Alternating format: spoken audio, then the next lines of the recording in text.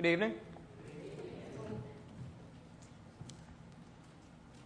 One man just can't make a difference in a world that doesn't make sense. And has anyone in here ever questioned why the world doesn't make sense? See, it is interesting to note that every culture has some type of account as to why man is the way he is. That is to say, why man struggles with the things he struggles with, why he commits the kinds of atrocities he commits, why he exists in the condition that he exists in as a human creature. Every culture that has developed to any extent will inevitably realize one overarching truth about human nature. We are imperfect. This is the result of an ingrained knowledge within man himself that something simply isn't right. Something simply doesn't make sense. And it's with these thoughts in mind that I would like for us to look at Genesis chapter 3, verses 7 through 9. If you would, please turn in your Bibles to that. If you don't have a Bible, there should be one in the pew in front of you. If you would do that, I will do the same.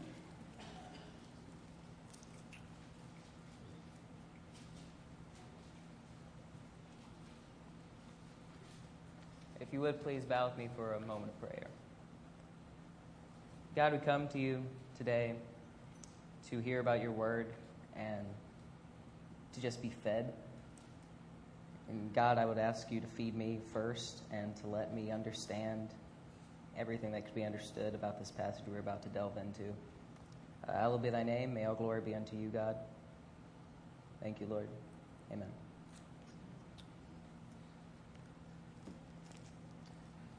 Genesis chapter 3, verses 7 through 9 read, Then the eyes of them both were opened, and they knew that they were naked.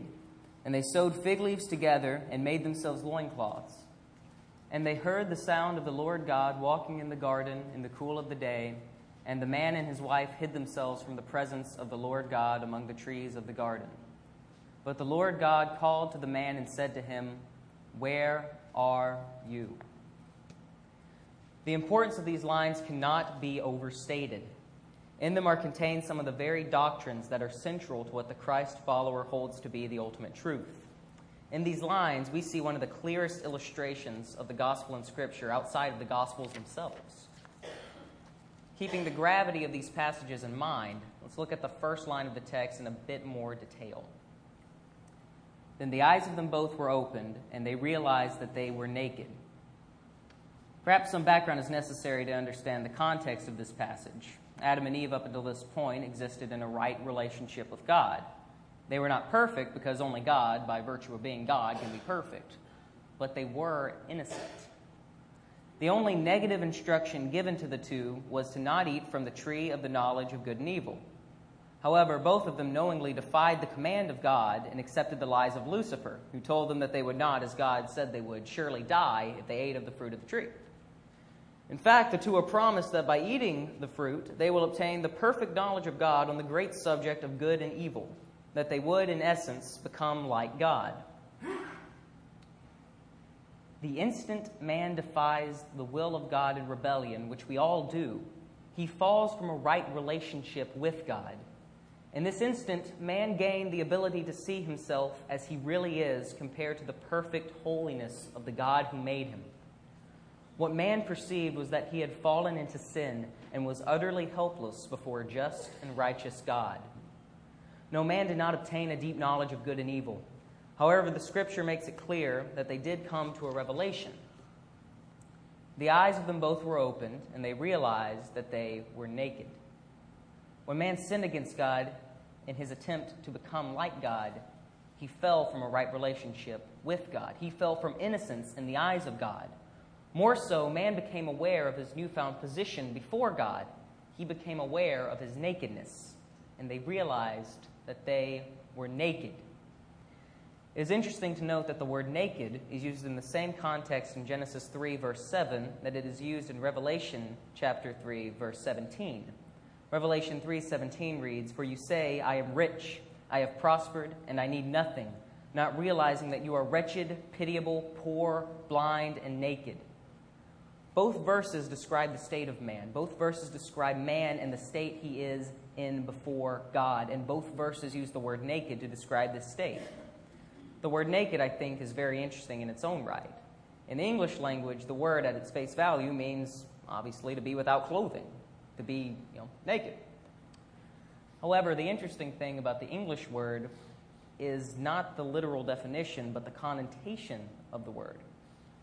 To be naked means more than to lack clothes. To be naked is to lack.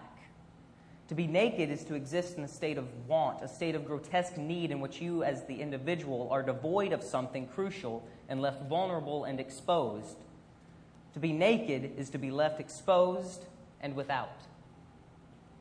When you read the words, "You are wretched, pitiable, poor, blind, and naked," you are reading a description of the natural state of every man, woman, and child. You are reading about sin, the universal human condition. This nakedness, this state of deprivation and need, is the essence of what fallen man is. This nakedness is sin, and it is why we need Christ. When Adam and Eve opened their eyes and saw that they were naked, they saw much more than an absence of clothing. They saw an absence of a right relationship with God. They realized that because of their explicit rebellion against the command of God, they were now deprived of what they had, which was a right relationship with God.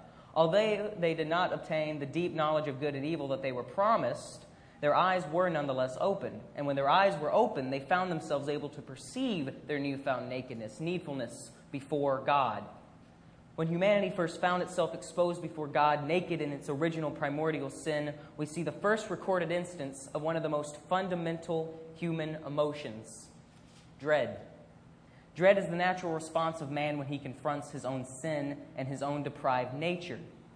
Dread is only intensified when man is forced to confront his sins in the presence of God, when he sees himself in the light of God's holiness. And we see this echoed throughout Scripture. When Isaiah sat before the throne of God and said, "I am a man of unclean lips," he was filled with dread. When Joshua saw the captain of the host, he was filled with dread. John, when he saw Jesus on the Isle of Patmos, he was filled with dread. Adam and Eve, when they saw that they had sinned against their Creator, were filled with pure, utter, terrible dread. The eyes of them both were opened, and they knew that they were naked. And they sewed fig leaves together and made themselves loincloths. When man finds himself in the face of his own depravity, when he is facing this dread of being naked before God, his innate response is to attempt to cover his own nakedness. This is what we see rather clearly in the Scripture. Man realizes his own inadequacy. He realizes that he has transgressed against God and is now able to perceive that his sin has caused him to fall into a state of depravity, of utter spiritual nakedness, which he then attempts to remedy on his own, by his own merit, through his own actions. See, contained in this line is an accurate summary of the whole history of human civilization. What has man really been trying to do since the fall except sew fig leaves together to cover his own inadequacy? What is philosophy but man's speculation about his own nakedness? What is man's attempt to civilize, to settle, to expand, to impose meaning on the world around him except an attempt to cover his fundamental nakedness and inadequacy before God? That's not to say that philosophy doesn't have its place. I mean, we may learn a lot about the human condition from it. We may learn much about the effects of the human condition. We may even learn how to combat the effects of the human condition. We can learn about ourselves and, to an extent, the meaning of ourselves. However, no great philosopher has properly explained the human condition. None of the greats have ever been able to explain away the existence of sin, this fundamental sense of loss that permeates the lives of every human being in existence. That's not to say that many great thinkers have not attempted to explain the sense of loss. You see, from Adam onwards, man has had an innate knowledge of his own nakedness. When Adam first realized his nakedness, he became aware also that he had become deprived, as depravity is embedded in the connotation of the word itself. And now embedded in every man is an innate knowledge that he has been deprived of something, that there is some higher meaning to his life. It does not matter what school of thought you come from. Man cannot ultimately believe that his only purpose in life is to die. Accordingly, many great thinkers have attempted to explain away this sense of being deprived of higher meaning, this desire for something greater than life itself can offer. Darwinism explains this as an instinctual desire to progress that has defined our species from the Paleolithic age to the modern age to where we are now. Marxism explains that man is simply a social and economic unit, and that the fundamental feeling of inadequacy is the result of man not fully functioning in this capacity as the result of greed and subsequently capitalism. Now, disregarding any plausible credence to any claim, they fail to explain the heart of the issue. Man feels lost and depraved because he is lost and depraved. Man feels lost and depraved because he is sinful and in desperate need of Christ. The inadequacy of Adam's attempt to cover himself is a clear illustration of a crucial piece of doctrine to the Christ follower. Man cannot reconcile himself to God through his own efforts. That's not to say that man has not attempted to do so. Human history is littered with various religions and ideologies that have attempted to place the human in a right relationship with the divine. History is littered with fig leaves, each one completely and utterly inadequate to cover man's own nakedness. Adam attempted to cover himself with fig leaves. Man-centered religion alone attempts to cover man with pre-prescribed to-do lists. You see, man-centered religion is the antithesis of the gospel. If the gospel states that man is saved through God, by God's grace, through faith in God alone, then religion states that man saves himself, and in the long run, God is just unnecessary. If the gospel states that man needs Christ, religion states that Christ is merely an abstract concept that requires human belief to be validated. See, religion is the product of man's reaction to sin.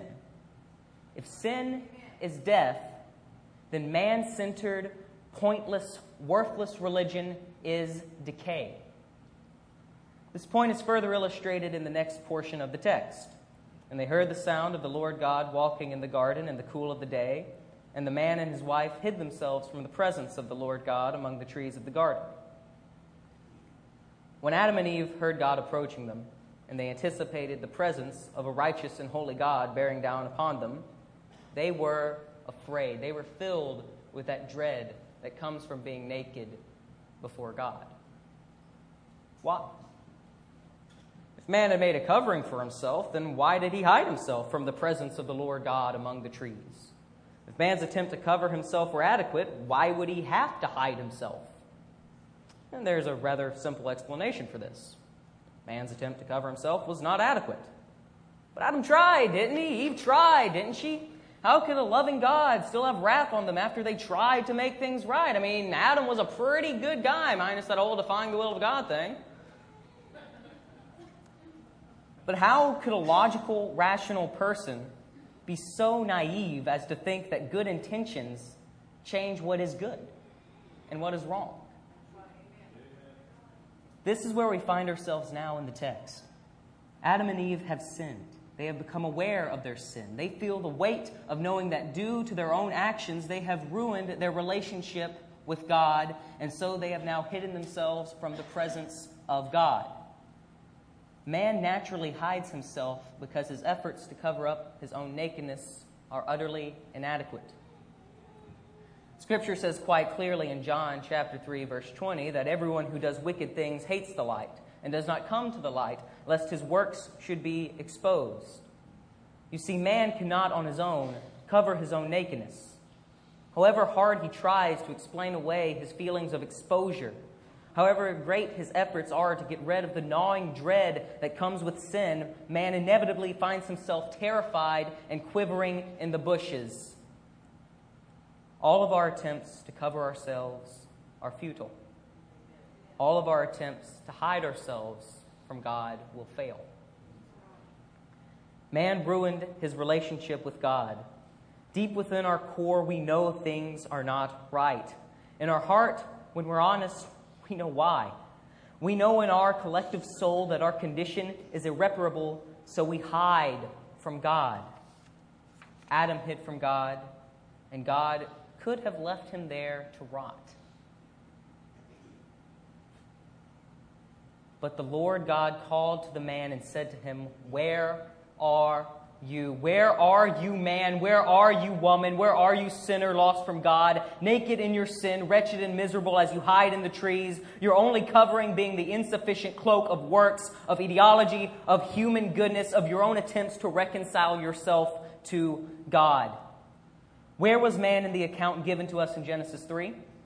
Man was cowering in the undergrowth, naked and in fear, the knowledge of his sin sending waves of dread through him. When man heard God walking in the cool of the day, he was not moved by the majesty of the presence of God descending upon him. No, man was filled with terror as he heard the approach of a just God who had every reason and ability to smite him. He was aware of his nakedness, and he was also aware of God's holiness. Sinful man feels pure, unadulterated dread when confronted by holy God. And what good reason man had to dread? God had every right and capacity to smite Adam and Eve in that moment. God had the capacity and authority to kill humanity, sin, religion, ideology. God, in all his justice, could have wiped the fallen, wretched, sinful thing hiding in the trees from existence. But he didn't. He called out to man, but the Lord God called to the man and said to him, "Where are you?" Here's one of the most potent displays of God's grace in the Scriptures. Instead of destroying man in his sin, God calls man from his sin to him again. Now, don't be under the illusion that sin is without consequences. However, God calls us away from our sin to the cross, to the sacrifice of Jesus Christ. God has always and will always call man from sin. This is the very basis of the gospel itself. God calls man out from his sin. God calls man to him. God calls to me, to you, to every human being to repent of their sins and be restored to a right relationship with him. God called to man when he first fell. In spite of man's nakedness, God called to him. In spite of our nakedness now, God calls to us. God called out to man in the trees, man in hiding, man in dread. God calls out to you and me. God calls out to everyone. God calls out to man today. God called out to the man and said to him, "Where are you?" So where are you? The band will begin to play in just a moment, and the altar will be open to respond to what you have just heard. If you would, just bow your heads.